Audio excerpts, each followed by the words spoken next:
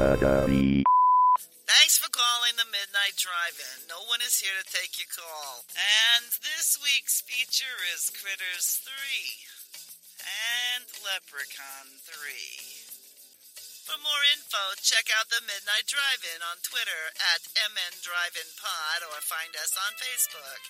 If you want to email us, send it to themidnightdrivein@gmail.com. Remember, no outside food or drink. Anyone caught performing sexual acts at the drive-in will immediately be taken to the office. Unspeakable things will be done to you. Thanks for calling.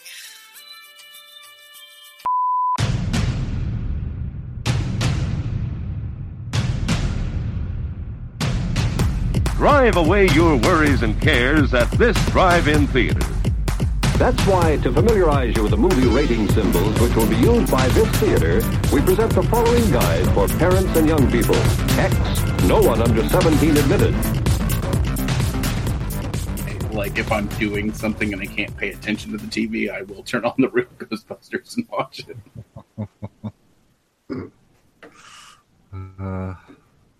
Yeah, it just seems weird hearing Garfield's voice come out of Peter Venkman. It really does.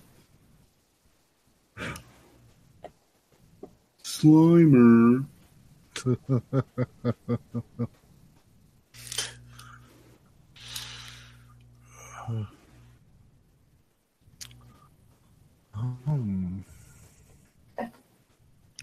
did you guys do anything exciting since last time?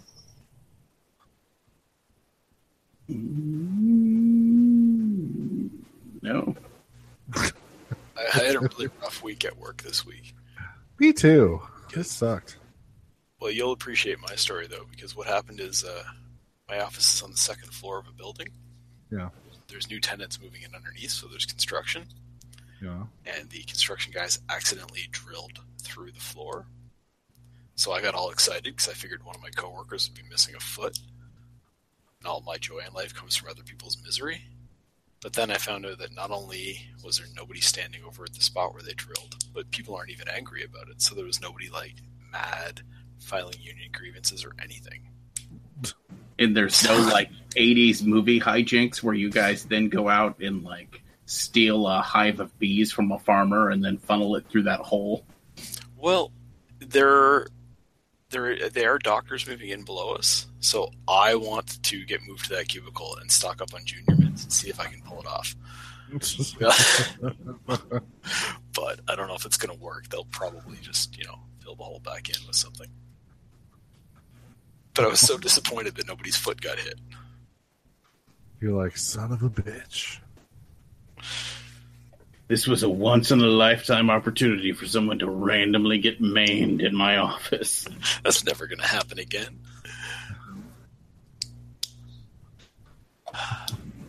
So, if I'm in a bad mood, that's why. It's because nobody I know got seriously injured this week.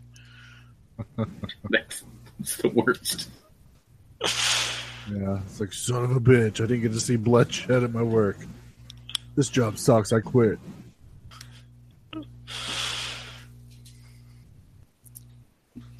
Did you also get drilled, Brian? Maybe mentally. It's just I was training a guy to do a job for a company. I don't know. It's complicated. I was training the guy, and once he got fully trained, my workload would drop drastically.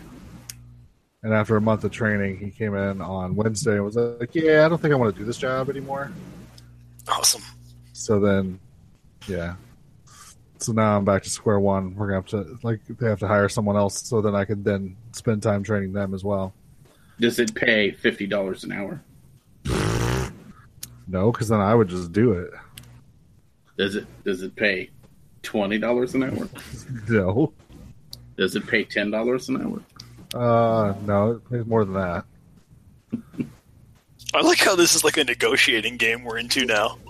Guess the number. Higher, lower, higher, lower. 2 hours into the podcast, we'll have finally settled in. It's $13.73 an hour. That's not bad. A while ago, I was that's actually that's like Price is Right there, Doug. That was pretty good. I was having a conversation with a friend of a friend who's a business owner, and he was bitching that he couldn't find anybody to do this job, which he admitted is a shitty, horrible job that nobody would ever want to do. And he was like, I don't get it. We're paying like $10 an hour. That's more than enough. And I was like, you specifically just said it's a shitty job and people wouldn't want to do it. You're going to have to pay more. And he goes, well, I'm not going to pay people more. And I was like, then you're never going to get somebody to do the fucking job. That's the dumbest fucking thing I've ever heard in my entire life. Yeah, his economics logic didn't seem to be working out on that one. Yeah, that's what I said. I was like, if nobody's willing to do it, you're not paying enough. Eventually, you'll raise you'll say fucking $17 an hour, and somebody's going to go, oh, yeah, well, I'll do that shitty job for $17 an hour. Yeah. Well, do you guys still have a bunch of illegal immigrants that take all your jobs? That's what I saw on TV, so...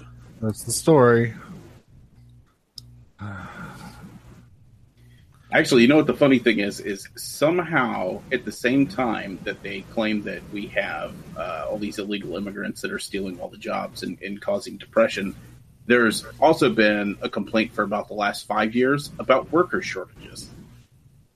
That there aren't actually enough people to fill all the jobs. Yeah. Yeah. Good old logic. Look, I just watched 2 movies this week, and I do not feel that we should be discussing logic as it pertains to this week's show. Why would you say that? Is there? Do you want to tell us about Critters 3 and tell us how the logic fails in that movie?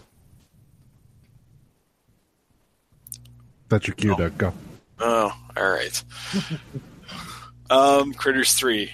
For some reason, there's still some critters alive after Critters 2, which I didn't feel was the case at the end of that movie, but who knows? And then they throw some of their critter eggs onto a truck to get away from Charlie, who is still bounty hunting them. And they end up in an apartment building with it's like this really odd group of characters, like some of the tenants, and then like the slumlord's stepson for some reason joins them, and they all have to fight the critters until Charlie shows up and saves the day. Well, to be fair, and the critics. Well, and the critics, yeah. That might have been like one of those Freudian type slips, where I'm just like. So how do you feel about Critters 3? Here's the thing about this movie. Whenever there's a critter on screen, it's like, all right, critters are here. Awesome. They still look like the critters in the other movie. They sometimes act like the critters in the other movies, although they're ever increasingly gremlin-like. And for some reason, they watch too many Bond movies. And for the first half of the movie, they only attack one at a time, which is really odd. But the whole first I don't want to say half an hour of this movie. Oh, it's terrible. The setup. It's meandering. It's pointless. It's ridiculous logic-wise, where it's like these people are driving down the highway, they get a flat tire. Then, as they're sitting there, with their broken down old truck, some rich guy pulls up in a motorhome and he gets out and he's sipping champagne and trying to chat with the guy, and that just coincidentally is their landlord, and they don't know. And then, his stepson runs off. Hey, he's also Leonardo DiCaprio's dad. Stepdad. Leonardo DiCaprio's character would be very upset if you called that his real dad. And then it just, I don't know, it leads to this, weird, there's no point to those people meeting up at that point. And then it makes it seem ridiculous when they all end up in the same building later. And it's all I think the whole purpose of it was to try and set up a weird romantic link between the two 13-year-old characters in the movie, but why would we want that? Yeah. This is Critters 3. It's not exactly appealing to, it's not Wizard of Oz 2. You're not shooting for the child audience, kids that were 6 when they saw the first Critters and are now 13. This is clearly a movie made for people who were teenagers in 1986 or whatever when the first Critters came out that are still wanting to watch more. Yeah. So why are our romantic leads 12-year-olds? It doesn't make any sense. Because Leonardo DiCaprio is dreamy, that's why. Was he dreamy at the time, though? I believe he was in a pre-dreamy state. I believe he was, because I believe he left Growing Pains to make this movie. Really? And that was a bad decision, obviously. But maybe he just needed to get away from Kirk Cameron's It all worked out for the shitty best. Christian stuff. Yeah, I don't know. I was going to say the entire first third of the movie could have been replaced by a scene with no dialogues that could have happened while the credits were still rolling. Like, Yep. it could have been that tire blew out, and you see a sign that says Grover's Bend, and you see the first-person little critter, like, run up underneath their truck, skip to them arriving home, and we see a broken critter egg. There. Yeah. You're caught up. All of that shit's done. Yeah, and I mean, I understand that this is like a direct-to-video movie from the 90s, and that they are obligated, given the time frame it came out in, to have that exposition and that little bit of dialogue at the beginning to remind us what happened in the previous movies and to let us know who the critters are. Because, you know, it wasn't a Netflix world. People didn't binge watch series of films the way they do now. I mean, I did, and you guys probably did, but most people didn't. Oh, yeah. Most people who were renting Critters 3 hadn't seen Critters in a long time. And they needed a little catch-up. But They needed Charlie's convoluted exposition where it merges two movies together. No, but what they could have done is had like somebody who had seen the first two movies recently write some dialogue for Charlie to deliver that would have made sense to the audience. And then they could have just edited out a lot of all the nonsense with like frisbees and shit for some reason. Oh, yeah. And the stupid glowing crystal and shit. It's all like... It's ludicrous. So it's just, got a lot of pointless. Yeah, and the thing is, like, there's fun to be had in the last part of this movie when the critters are running around this apartment building and stuff. But I was almost fully checked out before we had our first critter attack. And I mean, the acting is so bad in this movie. And there's an Oscar award winner in this movie, Doug. How dare you say that? Yeah. Atrociously bad. I would argue that while the acting in the movie is bad, it's not bad for straight to video 90s movie. Like, it's passable. I personally think the worst actor in the entire movie is actually the dad. He's pretty bad. Yeah. And part of that's probably the writing, because his character doesn't make any fucking sense. Like, No. Nobody behaves like that. No, his wife died, so he's just gonna try to go on vacation. Didn't like it, so now he's just gonna work a lot. And he's just gonna like on a train, leave his kids home alone. Completely ignore his children. You know. Yeah, he just leaves his kids with the random neighbors. And he's a dick to the neighbors too. He's like, here's some money to help cover the costs while they're away. It's not enough. I recognize that it's not enough. So you guys cover whatever else the kids need while I'm gone, and I'll get you some more when I get back. Fuck you. Yeah, and somehow this movie manages to. So Charlie over the course of the series is obviously my favorite character. And while he's treated very well in the first two movies, and like he has a lot of character development and stuff, and even in the fourth movie, he does all right. But this third movie, they like regress him back to being a bumbling idiot. Yeah, I noticed that too. It's like this guy, like, you know, if you've seen the other Critters movies, you know this guy has like experience working with the shape-shifting bounty hunter space aliens, like traveling planet to planet hunting critters, and then he shows up here and he's just like a moron, and you're like, but he's that is almost like, again, it's like the person who wrote this script saw Critters in 1986 and didn't bother to watch it again before writing Critters 3. Like you probably should have sat down and watched Critters 1 and 2 and then wrote this script.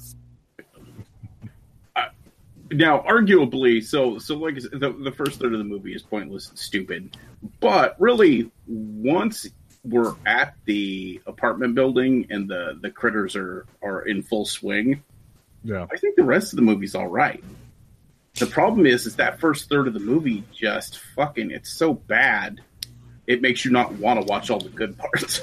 That's, like, I'll fully admit, by the time we get to by the time the critters do their first attack on that, like, shitty handyman or whatever he is, who's just, like, even his character, we haven't even complained about him yet, but I'll get to it. It's like, by the time that attack happens, I'm just sitting there going, like, who cares? Like, I don't, like, I'm not paying as much attention as I should be to a movie in order to enjoy all the fun stuff that happens. And I know objectively that I would have liked a lot of those scenes in a different movie, but if the film loses you before the good stuff happens, it makes it less enjoyable. Mm-hmm. Also, when they do callbacks to the other movies, like, they do like a bowling joke in this movie because there was a bowling joke in the previous movie, but it's just so much worse. And you're just like, because they start cutting back and forth between the critters who are bowling at people and the actual bowling on TV. And I'm just like, but that's a bowling joke now? Like, your other one, it was mildly funny in the previous movie when they did the bowling sound effect for the big critters running people over. And now you're pushing it to a level too far, I guess. But Doug, this movie contains a Sonic the Hedgehog reference. Fair enough. A totally timely reference that if you showed it to your children, they would absolutely understand that joke. Well, it's not the movie's fault that we're watching it 25 years after it came out or whatever.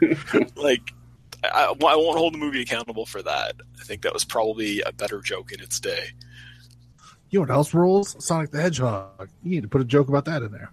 Well, it makes me wonder if the Sonic the Hedgehog people, like, what came first, Sonic or the critters? Because they seem very much alike. Mm-hmm. Little disturbing hedgehog creatures that roll into balls when they want to go faster. Yeah, I think we just broke open a conspiracy. Yeah. All of a sudden, the producers of this film will be suing Sega for developing Sonic the Hedgehog without permission. Nice. We, of course, get our one critter who's different than all the critters. Yes. Who in this one falls into bleach, and apparently that's the strongest fucking bleach I've ever seen in my life. Because, bleach will fuck your skin up if it sits there for a while, but this thing, like, lands in a puddle of bleach and it's, like, sizzling and smoking. Well, you don't know. Critters have different DNA than us earthbound creatures, and maybe it affects them differently. Yeah. And also maybe Tim Burton's Batman was still fresh in people's mind when they made this. I accept that.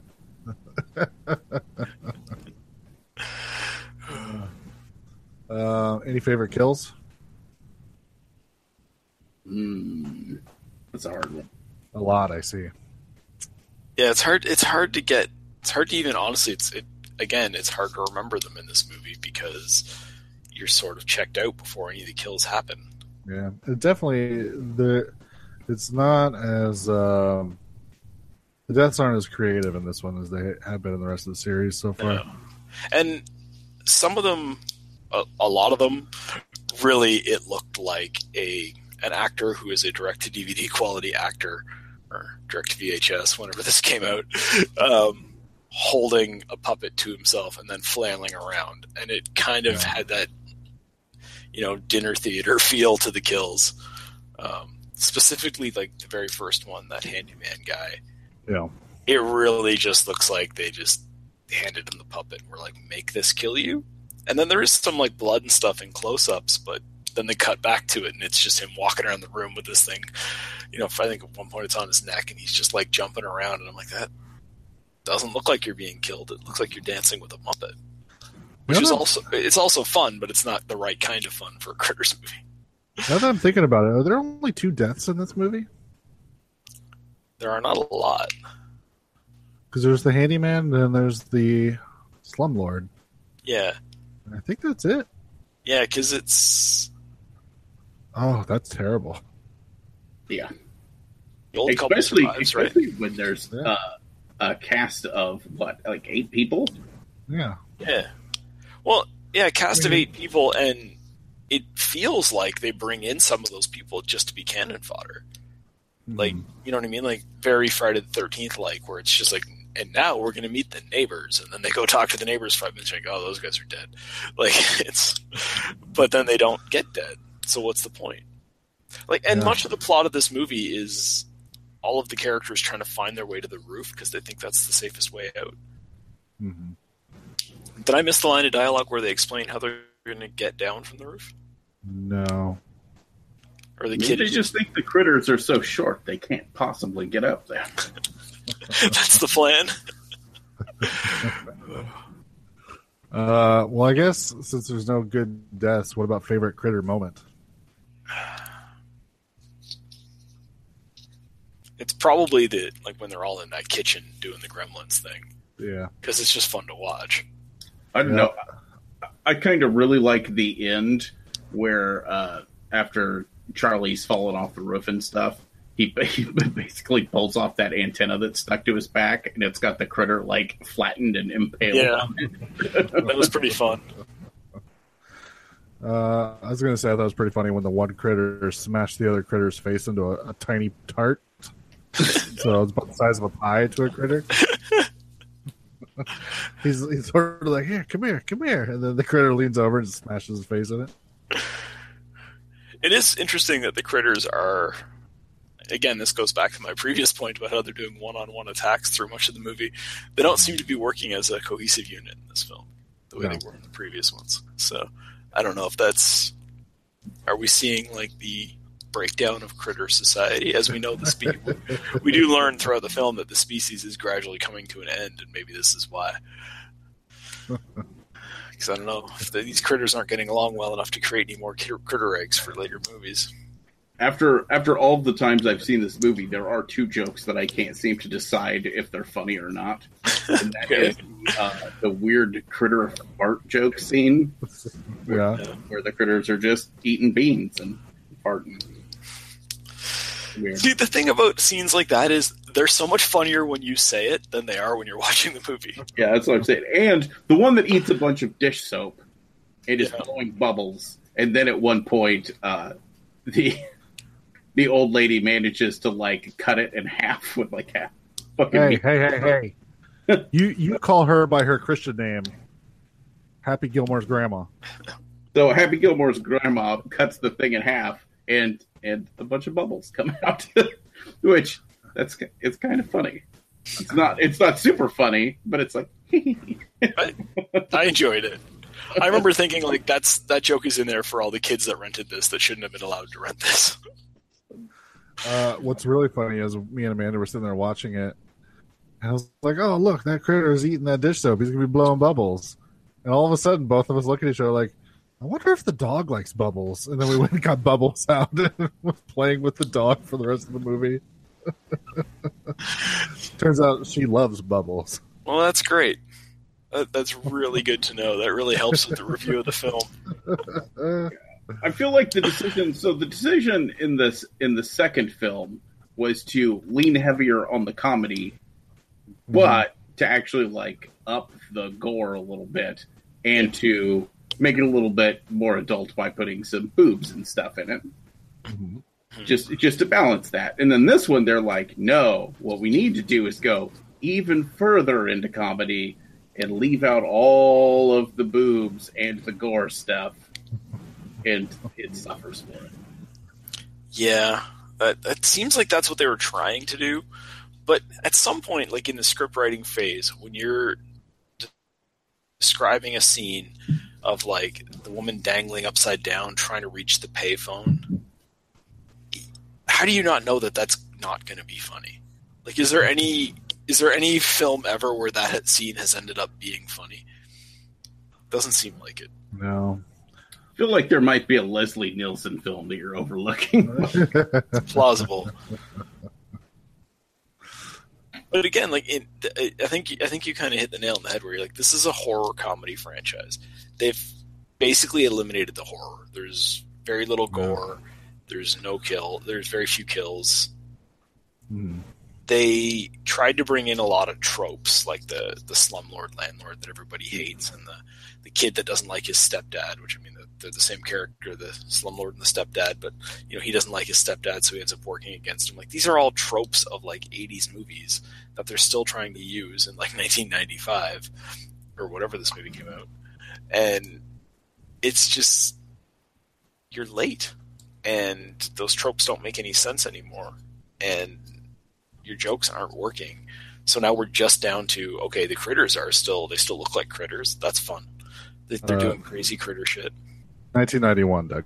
1991. Oh, so yeah, so that definitely explains the Bleach thing. It's like they literally wrote the script on the way home from seeing Batman in theaters. Generally, part of my definition of a horror movie, to even call it such, it has to have at least one thing in it that if you showed this movie to an 8-year-old, that 8-year-old would be frightened by it. And this does not have that. It does not have a single thing that I think an 8-year-old would go, ah! No, I agree with that. I was actually going to watch this movie with a 9-year-old. And I thought, well, maybe I shouldn't, because she's going to be going to bed shortly, and I don't want her to have nightmares and stuff. And then after I watched it by myself, I'm like, I'm glad I didn't show that to that 9-year-old, because she would have thought I was crazy for expecting her to like this. She would have been judging me the whole time. She'd be like, just for this is completely not scary, this is not funny. Yeah, she would have been angry with me for making her sit through this movie. Which would have been its own entertainment value, but yeah, not what I was going for. My second biggest complaint about this movie is the soundtrack, which is a weird thing. It's not usually a thing I complain about in movies. But, so the first movie, the soundtrack was fine and perfectly appropriate. And most of the movie was pretty silent and didn't have a lot of background music, and that's fine. Second movie, we had decent music, plus we had Hungry Heifer. This one, that movie starts, and I swear to God, if Charles fucking Band's name popped up as a producer on it, I would have been like, oh, yep, that's the Full Moon team doing that fucking soundtrack. Because it's that stupid, like, almost like a fucking dude with a keyboard bullshit, like, horrible music that they put in all of their movies. It does seem like they bought this music off a website where you give them a couple of bucks, you can download it and use it however you want. Yeah, exactly. It's one of those situations where they're like, does anybody know anybody that's a musician? And somebody's like, oh, my cousin Ernie has like a keyboard. And they're like, well, call him up. For some reason, the cousin being named Ernie is very funny to me. I don't know why. Right. I'm just saying, he's not old Ernie Jagger.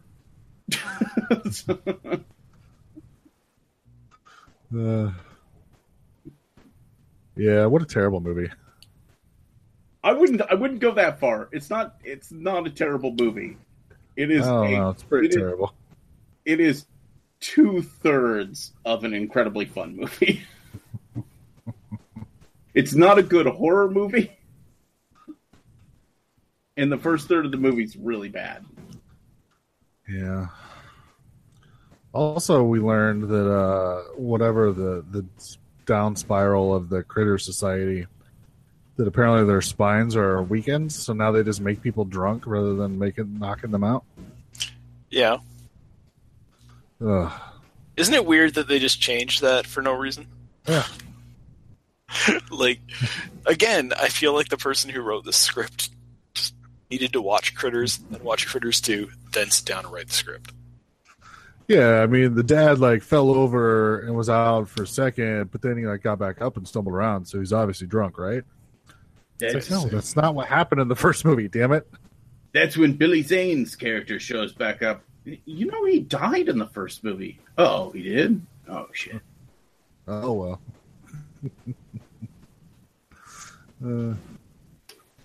Yeah.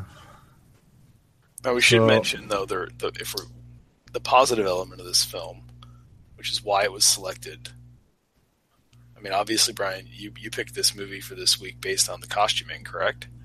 The makeup, Doug. God damn it. How is Christina Criswell supposed to get all the credit she deserves if you don't even know what her job is?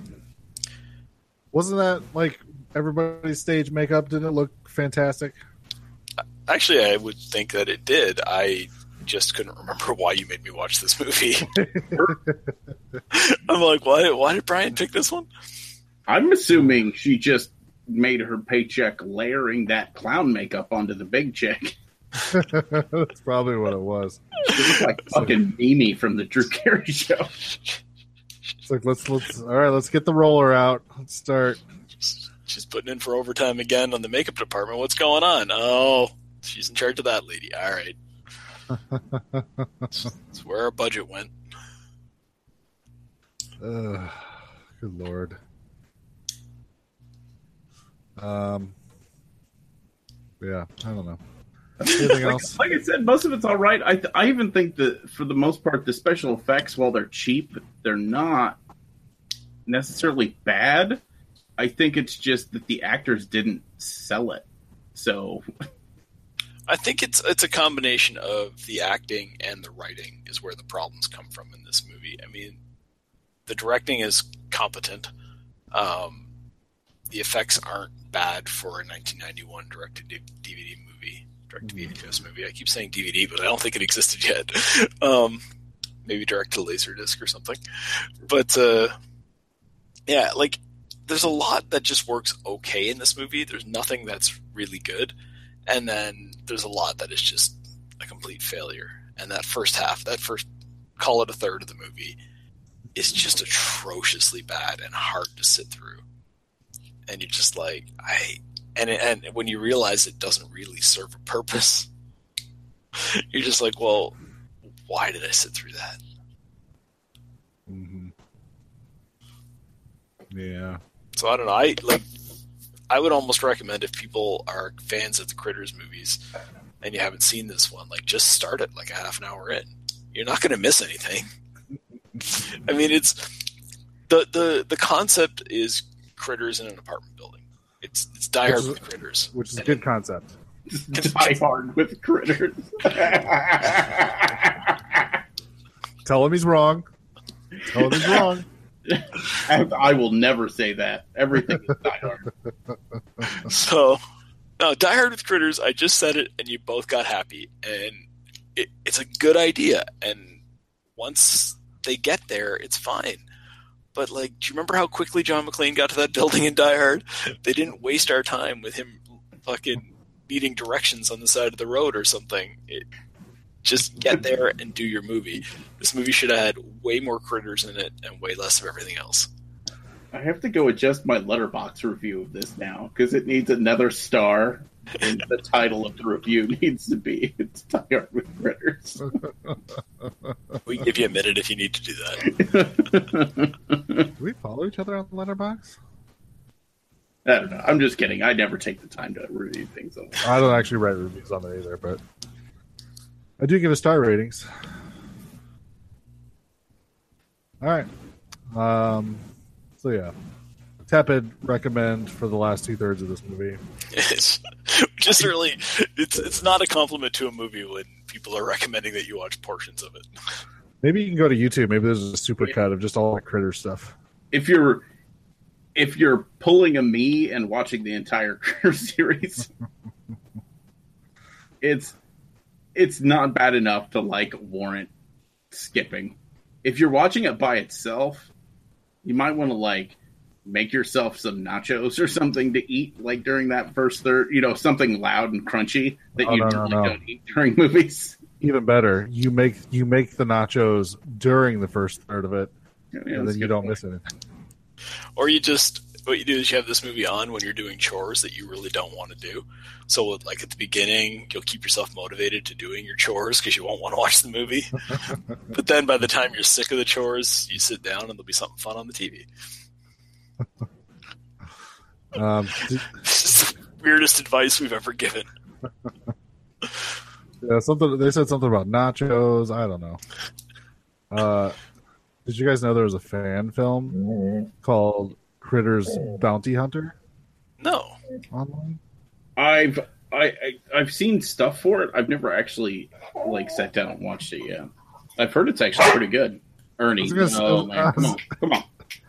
Your dog's name is Ernie? Yes, it is. Does he wrote play the keyboard? Do what? Does he know how to play the keyboard? He does not.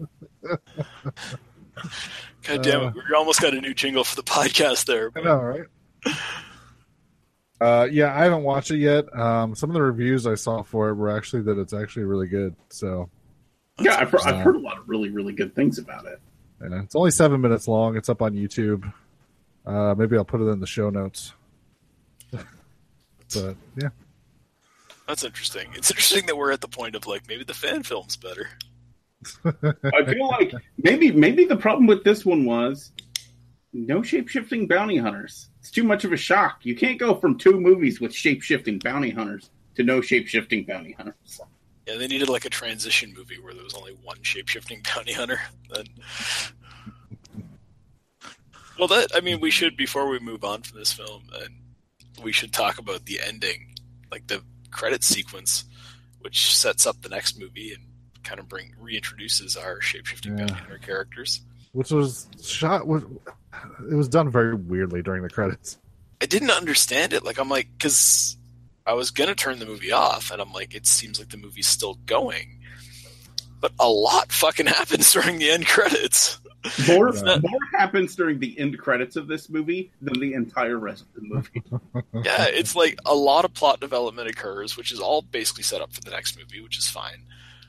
But Charlie's about to destroy the last couple of critter eggs, and he's contacted by his space bosses, and they tell him he's not allowed to because those are the last 2 critters, and you're not allowed to wipe out a species. So they send a containment unit to him to take the critters off to whatever planet they say to take it to. But that's a major plot development, and it just happens like in between like the head boy and grip type credits that are going on screen, and you're just like, I don't understand. Is head boy a real credit, or did I just make that up? I'm trying to remember. Because I've seen all these movies so many times. Does it show him get into the pod thing? No. No? Okay. It just ends with it crashing through the ceiling. Right? Yeah, it crashed through the ceiling, and then it says, "To be continued, ... Yeah. Right. It's like, really? Come on. What's fascinating is that means when they were making this movie, they knew they had the budget for another one, which is surprising. Well, Doug, that's because they made parts 3 and 4 together. Oh, did they? Yes. Which I find fucking fascinating, because I know Brian said he's not a big fan of 4, but 4, while it's not as good as 1 and 2, is so vastly superior to 3. It's weird that they were like simultaneously made. Mm-hmm. Well, maybe they put all their effort into one movie. I think they did. Or maybe all of this was just intended to be like the opening credits sequence to 4. And they're like, we can stretch it out into 2 movies last minute. I will say, after watching this movie, I think part 4, from what I remember, is better than this one. And I know it has to be, because at least Brad Dourif's in the next one. So, hell yeah, it's got Brad Dourif in it. That should be enough. That is one of the strangest things I've ever heard in my life, is that at least it's got Brad Dourif in it. It's like, it's a movie about tiny little monsters. Brad Dourif is not going to play one of the tiny little monsters this time. So, because if he just voices a critter, that'd be great. But, Can we just do an entire year of Brad Dourif movies? just his entire filmography. Every crazy person he's ever played. Well, that means we're going to have to do the Halloween remakes. Oh, man. Noah just painted himself into a corner. Yeah. No, they've got Danny Trejo in them, too. There's so many reasons those movies should be good. Why are they so bad? I don't understand. I still think the first one is somewhat tolerable. Yeah. No need to open this debate. No. The second one is just offensively bad. Yeah. Just gonna silently throw a tantrum over here. Weirdly enough, Brad Dourif is the only thing I like in part 2. That's not weird anymore at this point. Anyways, we are off onto a Halloween tangent. So, Noah, why don't you tell us about Leprechaun 3? So, Leprechaun 3, starring a leprechaun which might possibly be the leprechaun from Leprechaun 1? It's most certainly not the leprechaun from Leprechaun 2. No.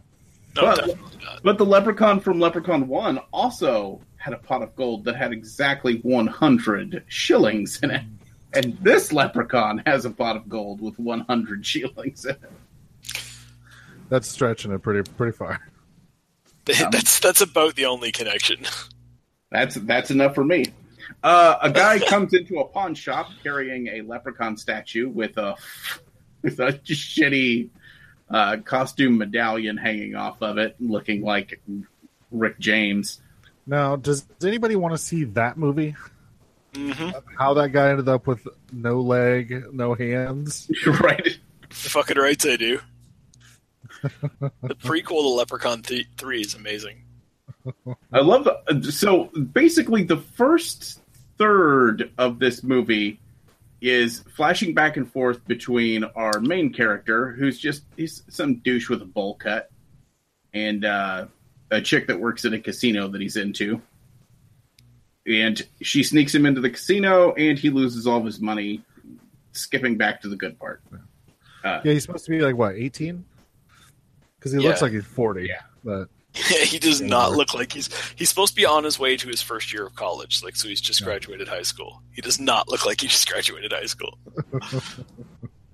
So while that's going on, the shopkeep at the pawn shop takes the medallion off the leprechaun statue. As it turns out, that's what was keeping the leprechaun in statue form. Surprise! Twist! In Night Shyamalan style. Yeah, nobody could have seen it coming. Oh, yeah, nobody could have possibly known that the medallion would be the leprechaun's weakness in this movie. But, so the first third of that story is just the leprechaun and the shopkeeper in like a war of attrition. where you got to give the shopkeep dude props. Man, he lasts a long time battling that leprechaun. Oh, yeah. Even after getting one of his toes bit off. That's what I'm saying. Most people who are not main characters in the Leprechaun franchise do not fare well against the magics of the leprechaun. Well, he did have that sweet, sweet CD-ROM with all the important leprechaun information on it. So he knew how to fight him. He did. And that sweet Rick James medallion. Cocaine's a hell of a drug. So skipping forward, guy goes to the pawn shop to attempt to pawn off his grandfather's watch in order to get more money to lose in the casino because he's a fucking idiot.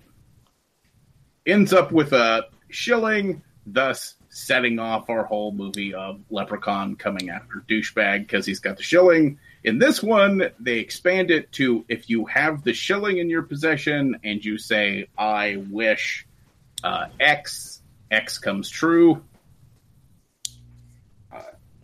A few people at the casino figure this out, and then, of course, that starts a whole thing of everyone trying to get the coin from each other because they're all greedy cocksuckers. Guy gets bitten by the leprechaun while the leprechaun is bleeding into it and apparently comes like a wereprechaun. I was wondering what the term was we were going to use for that. I mean, wereprechaun is the only word I can find that is appropriate. The best thing I can come Fair up with. enough. Yeah. But he's basically slowly turning into a tall leprechaun. We'll just randomly bust out into like an Irish brogue for no reason. Yeah, see, what happened there is the filmmakers realized that the first two films had not actually been protested by Irish rights activists. So they were like, we got to get a lot more offensive towards the Irish guys. We really have to upset the Irish. And so that's why they invented this character and put this trope into the film. But there are thrills, chills, and spills. A lot of people die, some in really fucking interesting ways. We get to see Caroline Williams from Texas Chainsaw Massacre 2 wearing fake old lady boobs and butt implants. I don't know if you mean that as a positive or not. Yeah, I like Caroline Williams. I would argue it's a positive. I think the best thing about this movie is just how ridiculously over the top the kills are, and the fact that the Leprechaun ends up spending a good quarter of the movie just fucking off in Vegas. Like, he just decides he really fucking likes Vegas. Loves it. He's just taking in the sights. He's wandering the roads. He's meeting Elvis. He does a little dance with Elvis for some reason. He gets to be part of a magic act and does all the magician stuff. Like, oh, I'm going to show my hands and act all excited. When the one magician is trying to show off his tricks, he just turns the rabbit into poop because it's funny. Just because he wants to fuck with the guy. There's no other reason. Leprechaun is definitely much more mischievous in this film than he is in other films. He does a lot more just random, I'm just going to fuck with you because you're here type stuff. Apparently Warwick Davis has stated this is his favorite Leprechaun movie. Well, his performance is great. Yeah. In this movie. You can tell he's having a blast. When he's doing that little dance with Elvis and shit. He's left behind any sense of trying to be sinister and all that, and he's just buying into this full throttle at this point. I do love the part in the movie where he finally finds out that the magician is the one who has the shilling at that point, and he's just so pissed off because that dude's magic show such shit. That's all he cares about. Well, the magic show is atrociously bad, and it is just... I guess it's supposed to be the joke of the movie is that the show is terrible. But what's funny is at one point the guy wishes to be the best magician in the world, and then he continues to do magic, and it's still objectively terrible. So apparently the way the coin works is it's like a monkey's paw situation. I assume that if we could see the outside world, all the other magicians just got a lot worse. I don't Man, they should have put that scene in there. If they could have afforded to show a David Copperfield trying to do a fucking shit, the linking rings. Ooh, they're linked now. If they could have afforded. I think this movie is I believe that they had about 3 days of shooting only exteriors in Las Vegas. That's the type of budget we're talking about here. Because every interior shot is completely not in Vegas. I love the fact that they have no respect for the Vegas geography. It's things that are not beside each other in Vegas are beside each other in this movie. And they're driving up the strip and they turn and they're still on the strip. And you're like, that's why they call it the strip, is because it just goes the one way. You just drive up it and then you can turn around and drive back it, I guess. I do want to say I think the magician was awesome in this movie, though. Because he would try to do his shitty tricks to get out of stuff, when him and I don't know, Caroline Williams, whatever her character's name is, are arguing over the coin, and she's like, "Here, give me the coin," and he does that little flip with his hand. He's like, "I can't; it magically disappeared." And she's like, "Give me the damn coin; they're fine." What about when he was breaking into the hotel room to steal the coin, and then he does the Batman, throw the big smoke bomb and run off, but you can clearly see him. Yeah, it doesn't obscure him at all. It's when you have know a kid that thinks they know magic and they're doing tricks and you can see exactly what they're doing, but you just be polite and pretend you can't. That's what this guy was every time he was doing magic.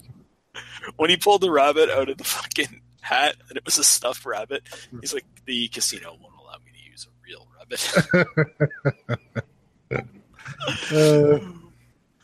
rabbit. We did learn something that puts the kibosh on our Leprechauns movie, though. Does it, or does it set it up perfectly? Well, I guess fair enough. Where he says 2 leprechauns is too many leprechauns. Well, I'm talking more about the info CD-ROM that's playing. It's 2 leprechauns will never be in the same place at the same time. And then it just shows the cartoon of them fighting each other in a ball of dust.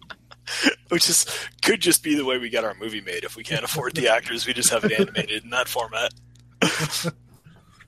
But I mean, that's our setup right there. Now we know how it works. I don't think Leprechauns works without 50 copies of Boring Tapes. We'll see. We'll see what kind of budget we get together for it. Yeah. Well, the good thing is they all get to look the same. Really, maybe you can tweak some of their costume a little bit. So you just put them on a green screen and you're good.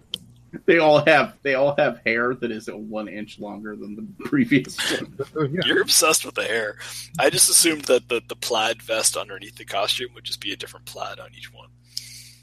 Because that's what would happen in if Leprechaun was in Street Fighter and two people selected that character at the same time. So.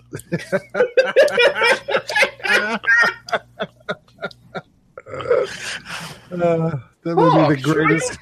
That would be the greatest comparison we've ever made on this show.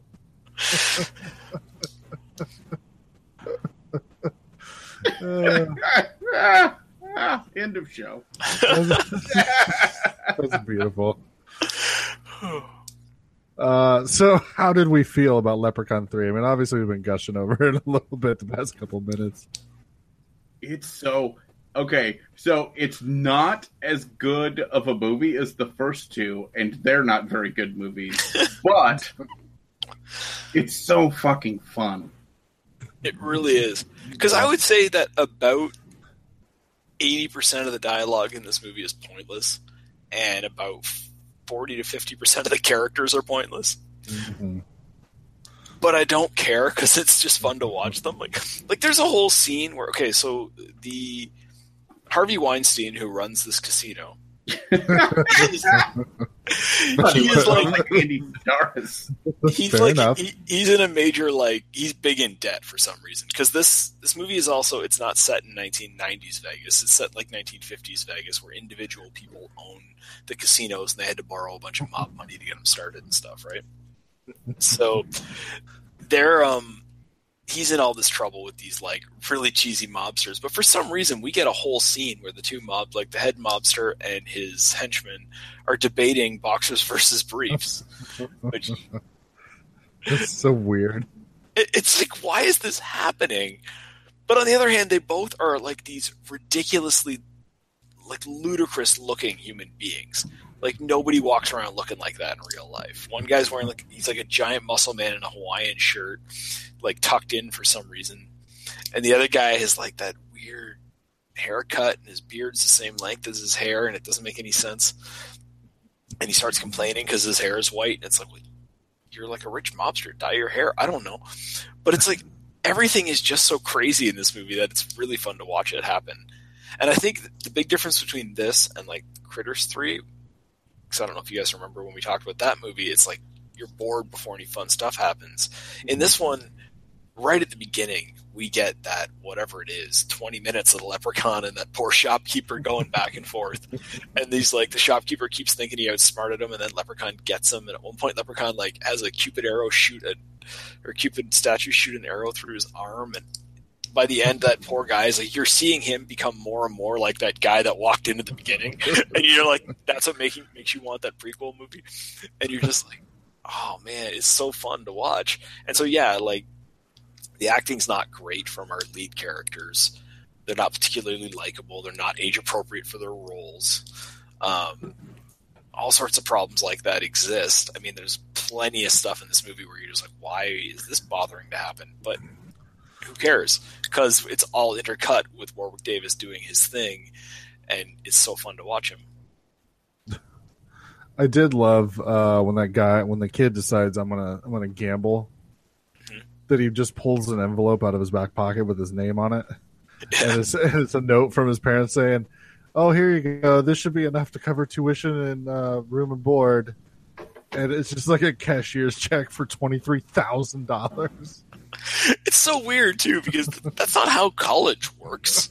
You don't show up on day one and be here's my money, and then go find a place to live. It's nothing in this movie is at all how the real world works. Even the guys whenever he's are you even allowed to be in this casino and stuff? And it's have you been to Vegas? There is no rule. You're not allowed to gamble if you're under a certain age, whatever it is, probably 21. But nobody stops you from wandering in and out of casinos. The fucking airport is a casino. Your hotel is going to have a casino in its lobby. Like, it's not like they don't allow anyone under 21 in the hotels. It's insane. They actually show this when they're at the hospital, and there's a slot machine in the waiting room of the hospital. And I bet you there is in Vegas. Like, that town knows why people are there, and they know how they make their money, and they're not ashamed of it. It's like, I'm surprised when you get a cab, when you go into the airport in Vegas and you pass the slot machines on the way to pick up your baggage, and then you get a cab. I'm shocked that there isn't a slot machine at the cab. Just like a little video built into the back seat. No, I'm full on. Sorry, this cab can only put people in the back seat because we removed the passenger seat, and there's just a full slot machine right there. That's what I would do. Nice. So, Doug, would you say that the part with the shop owner and the leprechaun fighting each other, that it would be Die Hard in a pawn shop? Kind of, yeah. It's more like Face Off in a pawn shop. Only with better acting. There's no Nick Cage. You shut your mouth. He's a national treasure. Oh, wow. That was upsetting that you just did that. I gotta say, like, that leprechaun and that guy going at it in the pawn shop, I could watch a full movie of that, and if they made a full movie of it, then Leprechaun and Die Hard with a Leprechaun would be the perfect title for it. But yeah, it's so much fun. Yeah. Interesting thing, it's the first time I've ever seen this one. Oh, really? Yeah. When we did them on Drunken Zombie, for some reason, because we just did a month of them, so there was only 4 movies. And I think it's before like the box set came out. So like we couldn't find like parts 3 and 4. So I've actually never seen part 4 either. Oh, really? Yeah. So someday I'll have to watch that. But yeah, I don't know. We couldn't find them at the time, and now, they finally put them out on Blu-ray in a nice little box set. So. Did you watched Leprechaun 1, Leprechaun 2, Leprechaun in the Hood, and Leprechaun Back to the Hood? Yes. Because that's awesome. What's hilarious, I think in the Hood movies bring back the medallion, turns him into a leprechaun. Yeah, that's because since I'd never seen this movie, when he pulls the bag out and it's the stone leprechaun, I'm like, hey, it's the medallion, sweet. So while we know factually that this is not the Leprechaun 2 Leprechaun, Noah thinks there's a small chance it's the Leprechaun 1 Leprechaun. But are we saying we're confident it's the Leprechaun? This is the Leprechaun that goes to the Hood? Maybe. Huh. How does he die in this one, though? I don't remember. Oh, they burn his gold, and then he just burns up. They get a flamethrower. They take a flamethrower to his pot of gold. When they break out that flamethrower, because I hadn't seen this movie in a while, when they break out that flamethrower, like at 20 minutes into the movie, I'm like, oh, I can't wait until we get to see what happens to that flamethrower. I was so excited. Because it's not even like a little like normal flamethrower that people in movies always seem to be able to find. It's just this giant fucking thing. It almost looks like one of the Elon Musk flamethrowers.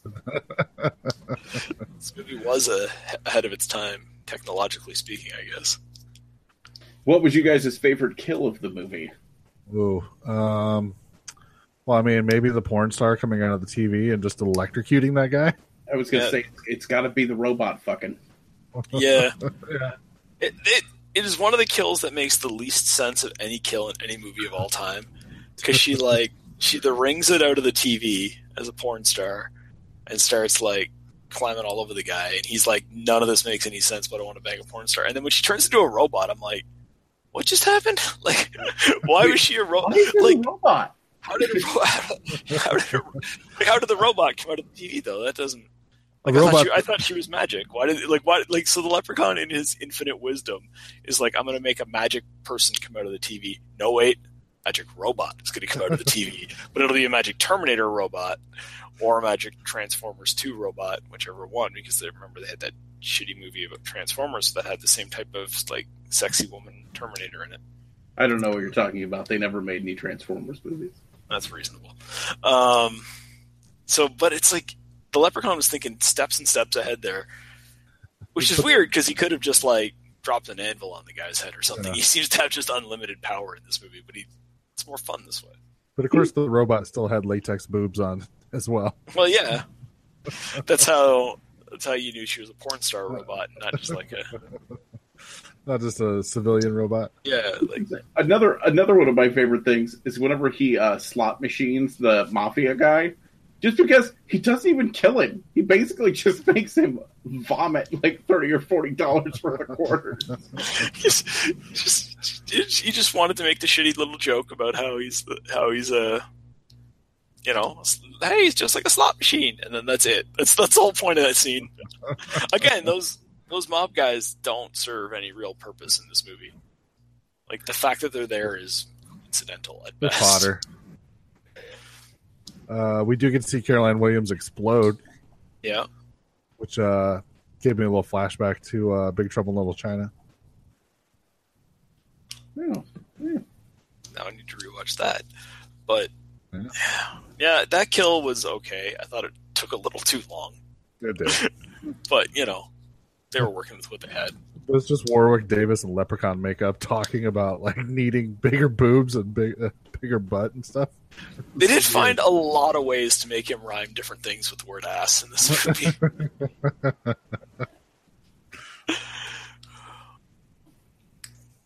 Also part of becoming a wereprechaun, you start rhyming. Yeah. Well, that's all part of it. That's so weird.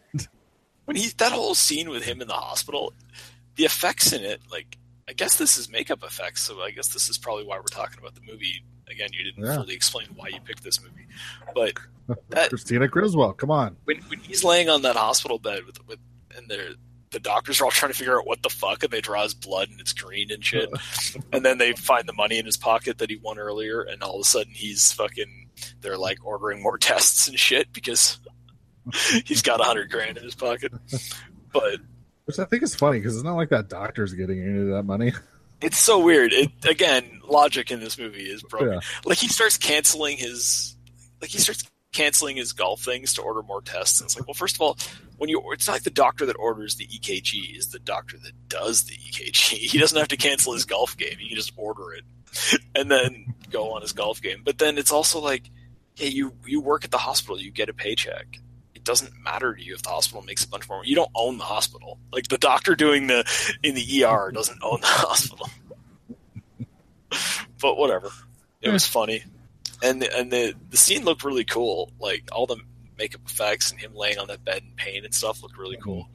And obviously, like that sweet Irish accent he can affect is why he got this role. I was shocked that people weren't more upset by the way this movie just is derogatory towards the Irish at every opportunity. I will be 100% honest. The only thing in this movie that I don't like is that fucking actor. Man, I fucking hate him. By the end of the movie, I'm like, ugh. I hated him at the beginning of the movie. By the time he starts doing his wereprechaun thing, I'm just like, okay, that's he's pretty good at that stuff. Not great, but he's okay. And I'm like, I can live with that. That's probably why they hired him, was so he could do this little transformation into this evil thing at the end. Again, kind of an unfair fight because he doesn't have to turn into a midget. Warwick Davis is still like a third his size, but I guess way stronger magically. So apparently the lead actress, she quit acting after being in this movie. Yeah. Do you think it's because she's like, well, this is the top. I'll never do anything as good as this. She does spend most of the movie in like her magician's assistant's outfit, which is like a semi-transparent leotard and a white sports coat. Now, if you had to walk around in that for like months of acting, however long it took to film this movie, you might go, I don't know if this is for me. Trivia says this was shot in 2 weeks. Yeah, this sounds more like it. 2 days in Vegas and the rest on a soundstage. Yeah. I was really worried about this one. And this turned out to be a pretty awesome movie. It's weird because, like, I know objectively that this is a bad movie, but it's just so much fun that I don't care. Yeah. Yeah, I just find it weird that like I didn't really like the second one all that much, but this one I was like, this is fantastic. It's got a shitty magician in it. This is I feel like this is where the Leprechaun series figured out what it was doing. Mm-hmm. Where they were like, okay, Leprechaun, weird place, movie. Yes. Yeah, I feel like that's definitely like the first one was just, hey, every other folklore animal in history has been made into a horror movie. Let's try leprechauns. The second one was, well, they were in the country last time, so what would happen if they were in the city? And that's the whole gig. And then this one is just like, got to ramp that up. What's more ridiculous than normal city? Vegas. So how else are we going to get an Elvis impersonator in there? I like to imagine the whole thing was actually, they were like, we really want to shoot another Leprechaun movie. And Warwick Davis was like, the only time I'm in the States is I'm going to be in Vegas for 3 weeks for a conference. I don't even know if the soundstage they used was in Vegas, because I would think if it was, they'd have access to a better looking set than what they had. Like the interior of that casino looks like the kind of place you would rent to hold like your wedding, and then they just wheeled in like really fake looking slot machines and stuff. Yeah. It was not good. It was fine though for the purposes of this movie. Oh, totally. They had enough shots of outside Vegas, of like just a few shots of like Warwick Davis in full costume walking down the strip and stuff. They should at least had him walk by Circus and see the giant clown mouth and get freaked out. Yes, they should have. They should have had him. There should have been a moment where he was like looking for whoever, and then he walked down the strip and had him pass all of the like big name hotels. That ought to have happened, but it didn't. I don't know. I got the impression sometimes that they weren't allowed to use the hotel names in the movie because they'd like blur out the background. I thought it looked an awful lot like they shot most of it in old Vegas. Mm-hmm. But I'm not sure. There were definitely some of the exteriors were that older part of Vegas up by Fremont Street and stuff like that. But yeah. And the name of this casino, of course, Lucky Shamrock. Yeah. Again, like one of those things where you're like, well, there's no reason why that should be the Irish casino. It's just a coincidence. It's a happy little coincidence. Everybody should have wore like leprechaun outfits, and then that could have been part of the thing, is nobody could find him because he blends in so well. Well, yeah, I mean, you'd think that if they're going to go through the effort of calling it the Lucky Shamrock, that they would have the staff in some sort of like green outfits, but no. Well, son of a bitch. Now I hate this movie. I don't. Thanks for calling the Midnight Drive-In. No one is here to take your call. For more info, check out the Midnight Drive-In on Twitter at MNDriveInPod or find us on Facebook. If you want to email us, send it to themidnightdrivein@gmail.com. Remember, no outside food and drink. Anyone caught performing sexual acts at the drive-in will immediately be taken to the office. Unspeakable things will be done to you. Thanks for calling. Got one piece of feedback from Trevor. And he's actually got some questions for Noah. He said, hey guys, have a question for Noah and his Trek rewatch. You mentioned this week that he's going to watch all of Trek at this point. It sounds like you went directly from the original series to Next Generation. What about the animated series? It has very high levels of cheese and very low production values, but it does have most of the original cast back and some fun episodes. Most people can't handle the animated series, but you do seem to have a pretty high threshold for bad. Or are you in the camp of people that just like to pretend the animated series doesn't exist? If you haven't seen it before, it's probably worth checking out. There are only 22 episodes, and it's a half-hour show, so it won't take long. Trevor. I love garbagey 1970s cartoons. Mm-hmm. I can honestly say I've never seen the Star Trek series, not for lack of wanting to. I've just never had easy access to watch it. Mm-hmm. All right. So that's pretty much it. I mean, if I had it on DVD, I'm pretty sure I'd be watching it right now. What I'm hearing is that all this completionist talk we've been hearing for 26 episodes or whatever has all been nonsense. You're not actually a completionist. Just no, I'm a completionist for most things, but I can honestly say this: there is so much Star Trek, I will never see all the Star Trek. That's probably fair. Not all of the Star Trek?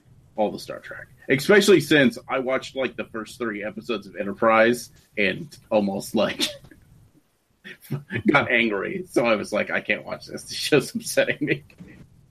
Well, here you go, Noah. Star Trek the Animated Series on DVD for $12 on Amazon. $12. Might have to add that to my pile of stuff. Or you can get a Star Trek Bluetooth communicator for $135. Your choice. I saw that. The one that links to your phone. I really fucking want it. What? It's so bad. Good Lord. All right. Did you guys watch anything since last episode? No, you can go ahead if you want. I started watching season 2 of Jessica Jones. Oh, yeah. I haven't started yet. I'm not very far into it. It's good so far. Yeah, I'm about 3 in myself. I will say the very first episode is a reference to a Marvel character who I never fucking thought would be put on the screen. The Wizard? The Wizard, yeah. I was like, people don't even know who the fuck that is. They're full-on comic book nerds that don't know who the fuck that is. Yeah, I didn't know who it was. And I'm like, is that a real character? And then everybody's like, oh my god, I can't believe they referenced the Wizard. I'm like, oh, guess it's a real character. Yeah. Do you know what the Wizard's fucking origin story is? Because it's amazing. I feel like it involves badgers or something. I read something about it. Mongooses, sorry. It was ridiculous of me to say badgers. He's on safari with his parents, and he's bitten by a king cobra. So they give him an infusion of mongoose blood to counteract the cobra venom. And it turns out that he has a latent mutant gene that reacts with the mongoose blood and gives him super speed. So I'm not an animal expert. Are mongooses or mongoose known for being super fast? I mean, they've got really quick reflexes, but no, they can't run at 100 miles an hour or anything. Okay. They're not like cheetahs or anything. They're just like a really fast rodent of some sort. Yeah. All right. He should really have the power to, like, scurry. Yeah, that'd be about it. like they can fight snakes. Like, that's how quick they are, but Yeah. it's not like, you're not constantly being like, hey, did I just see something? Oh, it must have been a mongoose that ran by really fast. It was just an awkward moment because I was sitting there and I was like, well played, Jessica Jones. That's a deep ass cut. Nice. Yeah, I'm excited to check it out. Yeah, and then I didn't get to watch a lot of my movies because we had a visitor this week. My lovely lady friend's son was in town visiting us, but I did watch Ghostbusters 1 and 2. Mm-hmm. Solid. Spoiler alert. Did you enjoy those? Or Spoiler alert. Number 1, still one of the best movies ever. Although every time I rewatch it, I feel like Venkman gets rapier. Every fucking time I watch it, I'm like, oh Jesus. Like, pretty bad. how did I not realize this whenever I was a kid? Like, how fucking inappropriate all the stuff he does is. In the 80s, that was acceptable behavior. That's how far we've changed as a society. And the second one is a partially bad movie with tons of awesome shit in it. Oh, I really like Ghostbusters 2. I'm sad that it gets as much hate as it does. Listen, I don't hate it. I like the movie. I'm just saying, especially when compared to the first one, like the Statue of Liberty shit is ridiculous. It is awesome, is what you mean. Yeah. You cut him off. He was saying ridiculously awesome. And you cut him off, Ryan, so. Sorry. But if that movie was nothing but Janusz and Vigo jokes, I would still love that. 'Tis Vigo! You're like the buzzing of flies to him. I, Vigo, the scourge of Carpathia. yeah, I love Vigo. It's my jam. My jam. I really want a giant, life-size portrait of Vigo to just put in the spare bedroom for no fucking reason. I believe they make them, so you can make that happen. Yeah, I know. One really bad. Did you ever hear the horrible life story about the actor? I've heard it is unfortunate. Unfortunate and very sad, and he's not a good human being, but well, they needed someone to play Vigo. Exactly. You should probably be slightly more specific for the purposes of keeping the podcast depressing. I should? Yeah. Oh, now I gotta actually look up what happened. I just remember he was I think he was maybe his own sister's father. Oh. Ooh. Yeah. That got weirder than I expected it to. I gotta figure out that dude's name because I don't remember his name. Please do not take pictures of the Vigo. Wilhelm von Homburg. Let's see. Wikipedia. Wilhelm? That's a good ass fucking name. The fuck is all this? Oh. Really? There's nothing? Oh, he was a boxer, too. I was not aware of that. Looks like a good boxer.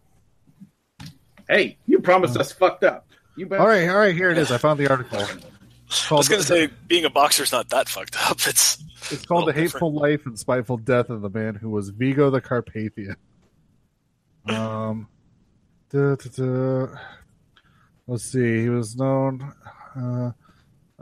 he was a Nazi soldier's son, boxer, professional wrestler, failed actor, criminal, and miserable human being who was never so happy as when he could make someone hate him, and was once a man so beautiful that other men wanted to paint him. Did you just say he was a professional wrestler? I guess so. Okay, I need some of that in my life. I need to see the Vigo dropping the fucking DDT on somebody. Yeah, here we go. So, he went to Rona Gruppe's office in Santa Monica, California, and sat outside on a concrete flower bed. Around 8 in the morning, Rona looked out the window and saw her much older half-brother sitting there. And this wasn't the first time he had done this. Rona wondered what the hell was going on. I was afraid to go downstairs because I was afraid he was going to follow me up. She never wanted to introduce Snowbird to her coworkers because he might say something to embarrass her. He was the kind of guy who would say or do what he wanted to whomever he wanted, blah, blah, blah. Years earlier, Rona said she had been told she might not just be Norbert's half-sister, but his daughter as well. Norbert had raped his father's young wife. Her father told her, and she could have been the result. That's really upsetting. Yeah. Message, blah, blah, blah. Yeah, I don't know. This is like a super long article, but I mean, that's like a small piece of part of it. No, don't fuck it, Vigo. Looks like he was in a tag team in wrestling called the Vikings. That makes sense. He looks like he'd be in a tag team called the Vikings. That's amazing. Here, I'll link the article to it, and you can peruse at your own. I don't want to anymore. I regret insisting that you...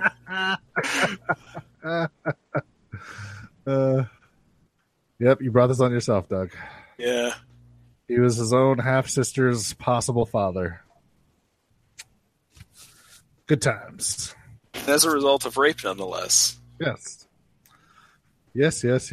So I've mentioned before that I don't really like it when they use rape as a plot point in movies. I dislike it even more in real life when people use it as a plot point in making their lives terrible. Yeah, understandable. Yeah, no bueno. I just remember reading this article years ago and being like, what the fuck? Like, this dude is messed up. Did you watch anything else, Noah? No, that's pretty much it. Something happy, perhaps? I watched some children's movies. Yeah? Her daughter really likes the movie Sing, so I've seen that. Yeah, I haven't seen that one. A few. A dozen times? Yeah. Yeah, So, basically, I'm sure Doug doesn't know what it's like to have to rewatch stuff over and over again. basically it's the show American Idol, only with CGI and voice actors. And animals. And well, what did you watch, Doug? Well, I had mentioned last week, or last time, I guess, that I was watching the TV show Fargo. Yeah. So that's eaten up all my time. Finished off season 1. Mm-hmm. Thought it was pretty much perfect television, like right up there in quality with Breaking Bad and things like that. They did just an amazing job of recapturing that Coen Brothers atmosphere that the original movie has. And, the acting is so fucking good in the show. I can't get my head around it. There's I know you've seen it, Brian, but there's that time shift that occurs with like a few episodes left in the season where we get kind of a finish to our storyline and then we jump ahead 2 years or whatever it is. And we see like every character has moved on, and some of them are physically look different, and some of them don't, but they're all acting differently based on what's happened to them in that time frame that we don't see. We don't know exactly what's happened. We just get, kind of the updates. And it's amazing how everyone is able to pull it off. Like, because that's the kind of thing where a show would usually have problems, right? You hired an actor to play a 25-year-old who just got out of college, and then you jump forward and he's 27 and supposed to have been in the job market for 2 years, and the actor can't do that the next day, right? And that's not usually that's a perfectly an acceptable thing. You just accept the fact that they're off on those days. But in this show, it was like, without exception, everybody was great at it. Yeah. And they it wasn't just the acting, it was also the writing, because every character was in a new spot, but it was a spot that made complete sense for that character and was a logical progression of what had happened to them in the previous storyline. So, I was blown away by how good it is. I love the way it ties back into the original movie, but doesn't necessarily, it's not a remake of it. It's just, essentially the season 1 is a sequel, and it's, loosely tied, but I liked that. I liked the idea that it's the same universe, and therefore all the same kind of rules apply, and the same types of people are all there, but you're not caught up in trying to retell a story. Yeah. So. Yeah, that's what I liked. It's like the whole tie to the movie, the series is not contingent on it, but it's just enough to let you know, like, oh, okay, well, the movie happened and this happened, but you don't have to know one from the other to enjoy either one of them. Right. And so, hugely impressed. I've already started season 2. I think I'm like 4 episodes in. Yeah, it's still early. I don't have much to say, but I really enjoy it. It's set in the 70s, and I really enjoy the aesthetic they've set up. They're doing a really good job of kind of recreating that. They've assembled another amazing cast. They do a really good job of finding people to play kind of against type and getting them to do it well. Mm-hmm. The only one I think Ted Danson is in season 2. He seems to be a little outmatched when it comes to the acting. He's not quite able to keep up with everybody else. He's not bad.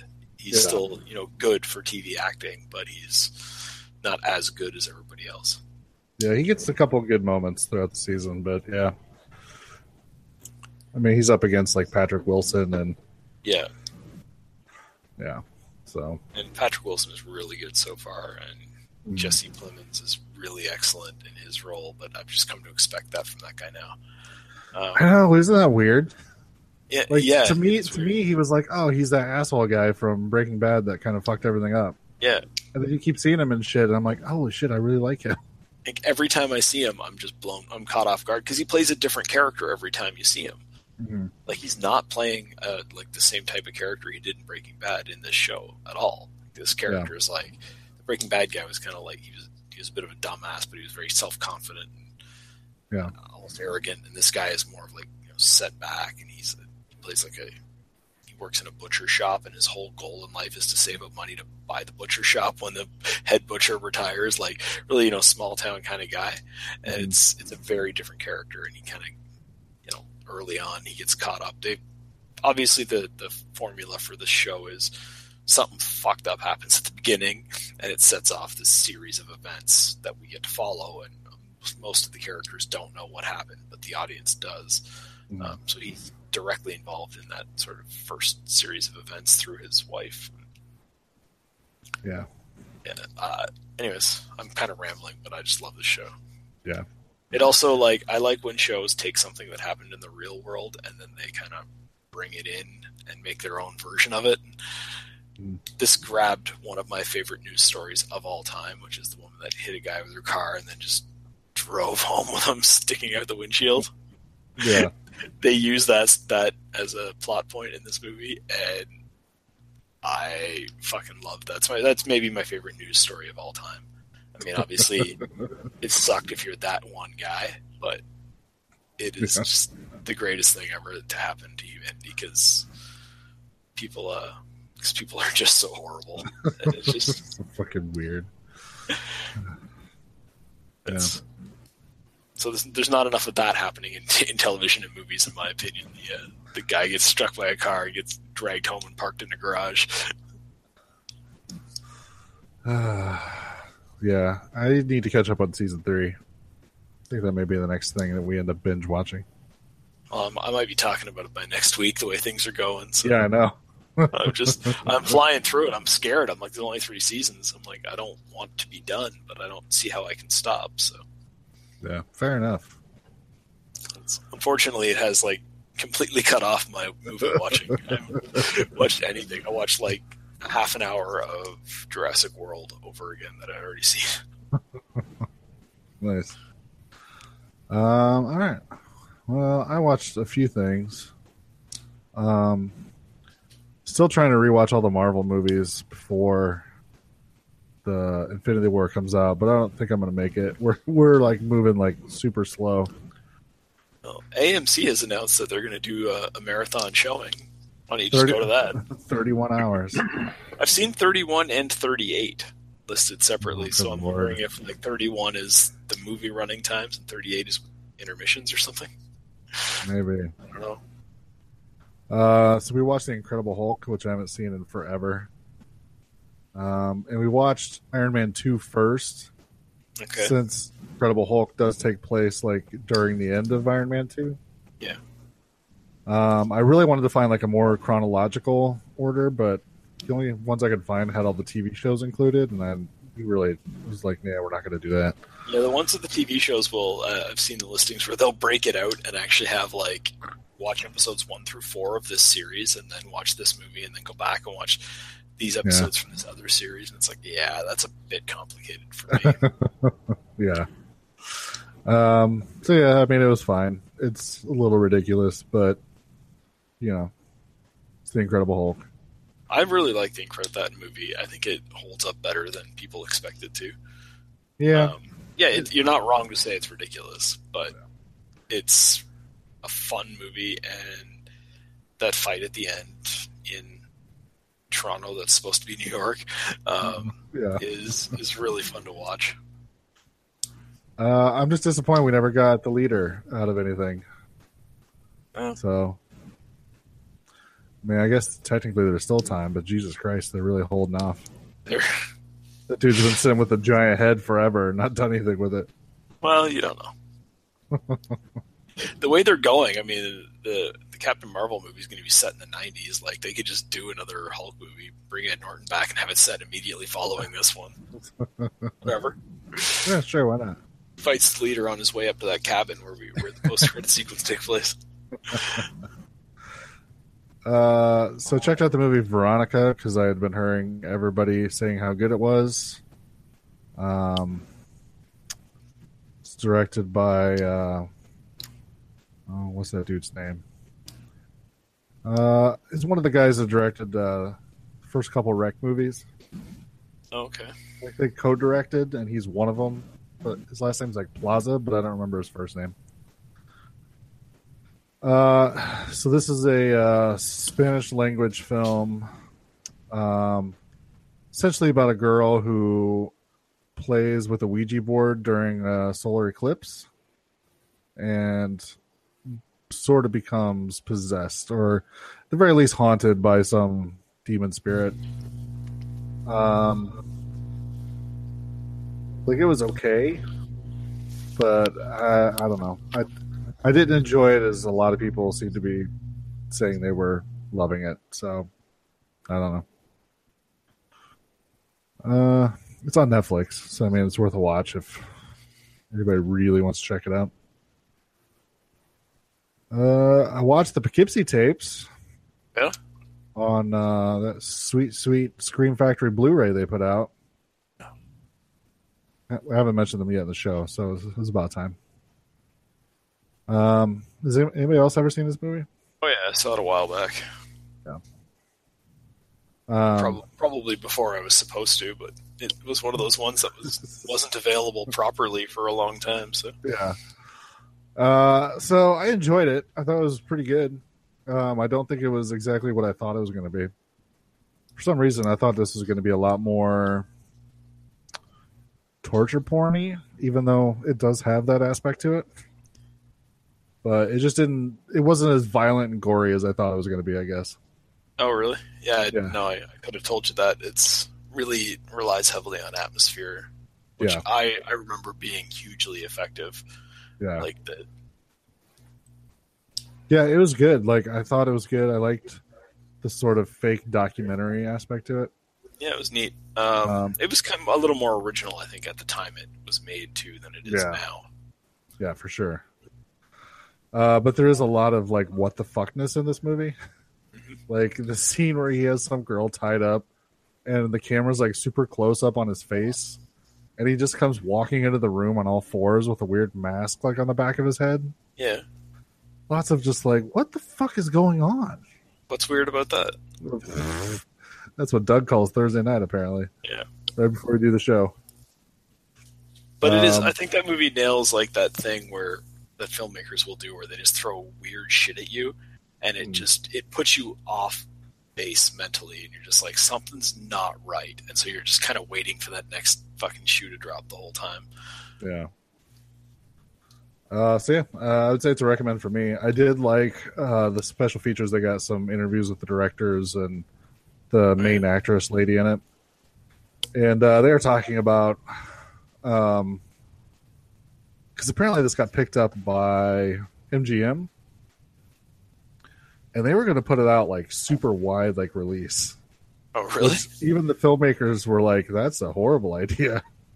But, so, I mean, it got picked up. It played like a well-known festival. I don't remember which one. Got picked up by MGM.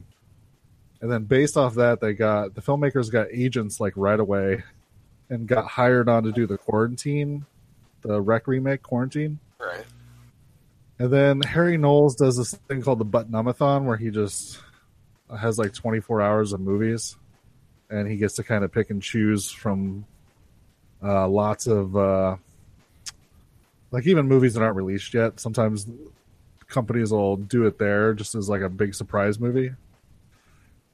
And so it had a screening there, and the studio seemed to want them to play it off like almost trying the Blair Witch thing. We're like, we should act like this movie's like real. And the filmmakers were like, don't do that because that's horrible. And so they did it at the screening, and the crowd fucking revolted on it and thought it was horrible. So then the release got pulled like immediately. And then it just never never ever came out. Yeah, it's so weird how a movie that kind of had such a good reputation just sat for so long. Yeah. Because apparently what you're telling me is one screening went bad. So Yep. I don't understand how the system works. But then the filmmakers were talking how, like, well, we were already hired on the quarantine, so we were already moving off doing something else anyway. So that was lucky for us, because then the movie never really came out. But they feel like it was actually good for the movie to have never come out, because it became one of those movies that everybody hears about, but then, like, you can't really legally find it anywhere. You have to bootleg it and, like, all this stuff, which adds, like, this sort of, like, urban legend sort of stuff to it. Yeah. So they're like, everybody pretty much agreed, like, this was probably the best thing for the movie. It was horrible for us as filmmakers because then it never came out. But, like, sort of building that mysterious stuff around the movie probably added a lot more to it than, because if it would have, they say if it would have went in that wide release, like, people would have just been like, this is stupid, and, like, never really talked about it again. So that's an interesting take on it, because I wonder if this film really did benefit from its reputation. Yeah.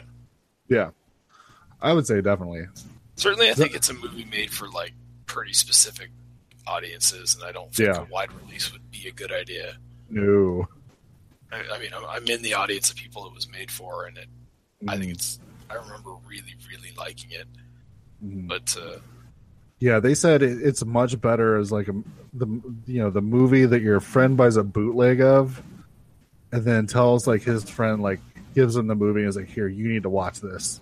Yeah. And then, you need to go home and, like, watch it in your house with all the lights off and stuff. They said that's the way to really experience this movie, rather than buying a ticket for it at a movie theater and buying popcorn and, all that stuff. So I remember when I watched it too, I was getting ready to move. And so I had, like, boxes packed up in the hallway. Yeah. And after everything that goes on in this movie, in the dark, getting up and looking down the hallway, wanting to go to the washroom and not being able to see down the hallway because of all the boxes piled, and there were so many places somebody could have been hiding.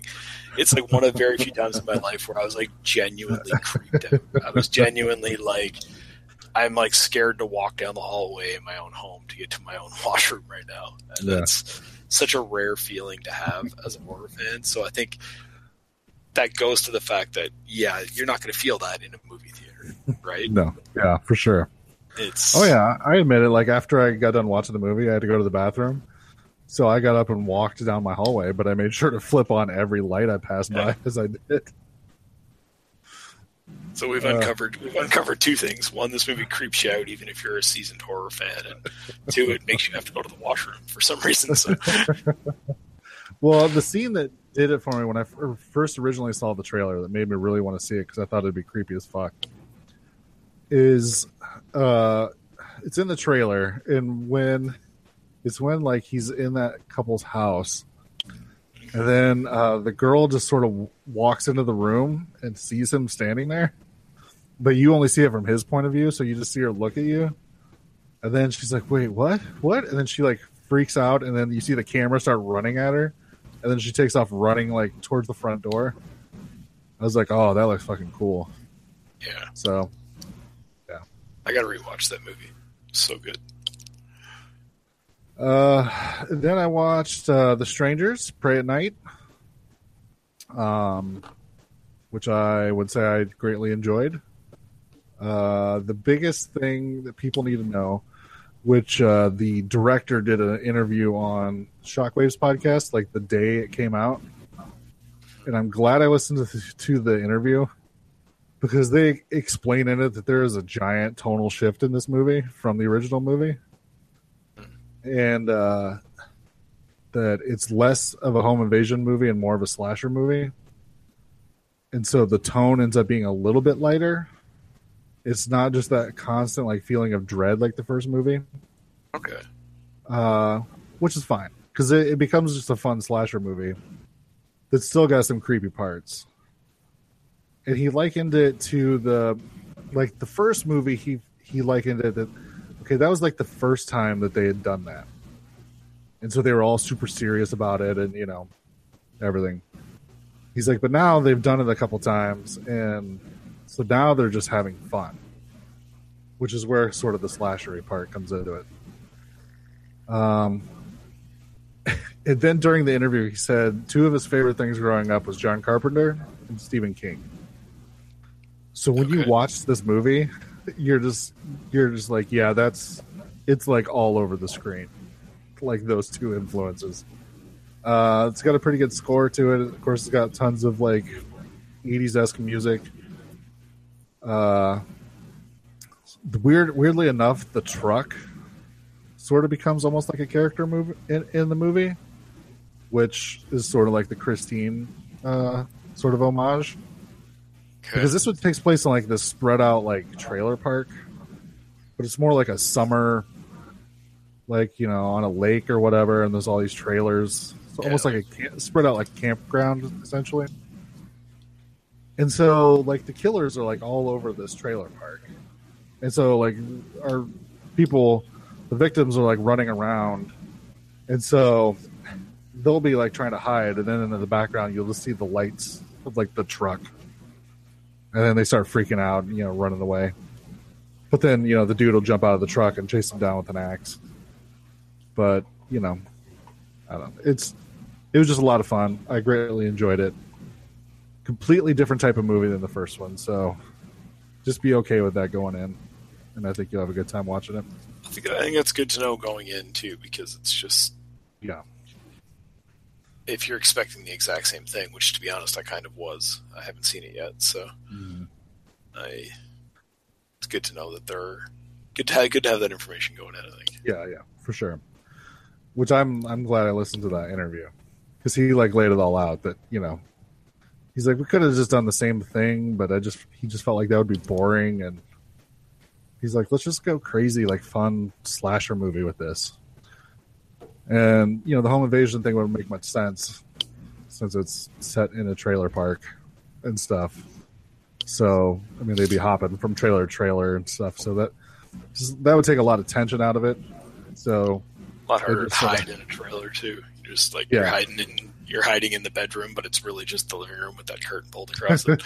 Exactly.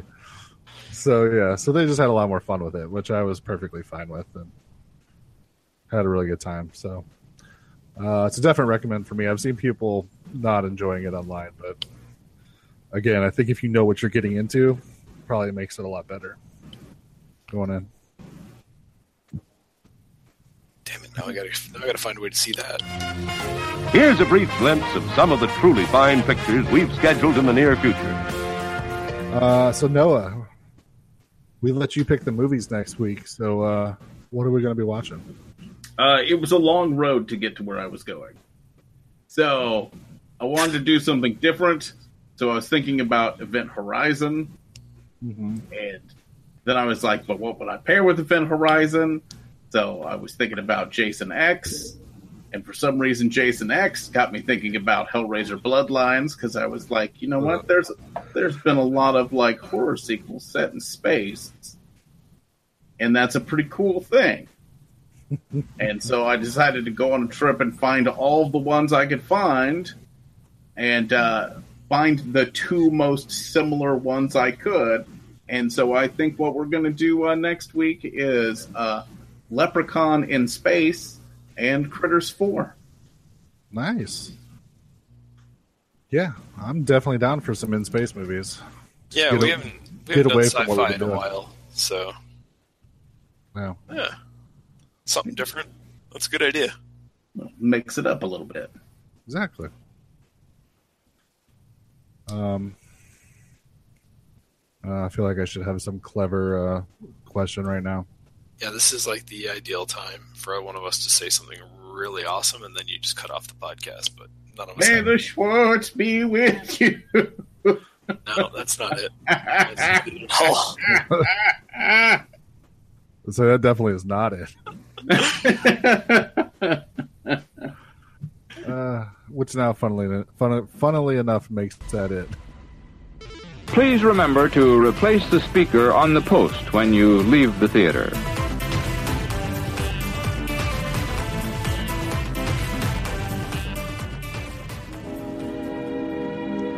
And now, folks, it's time to say goodnight.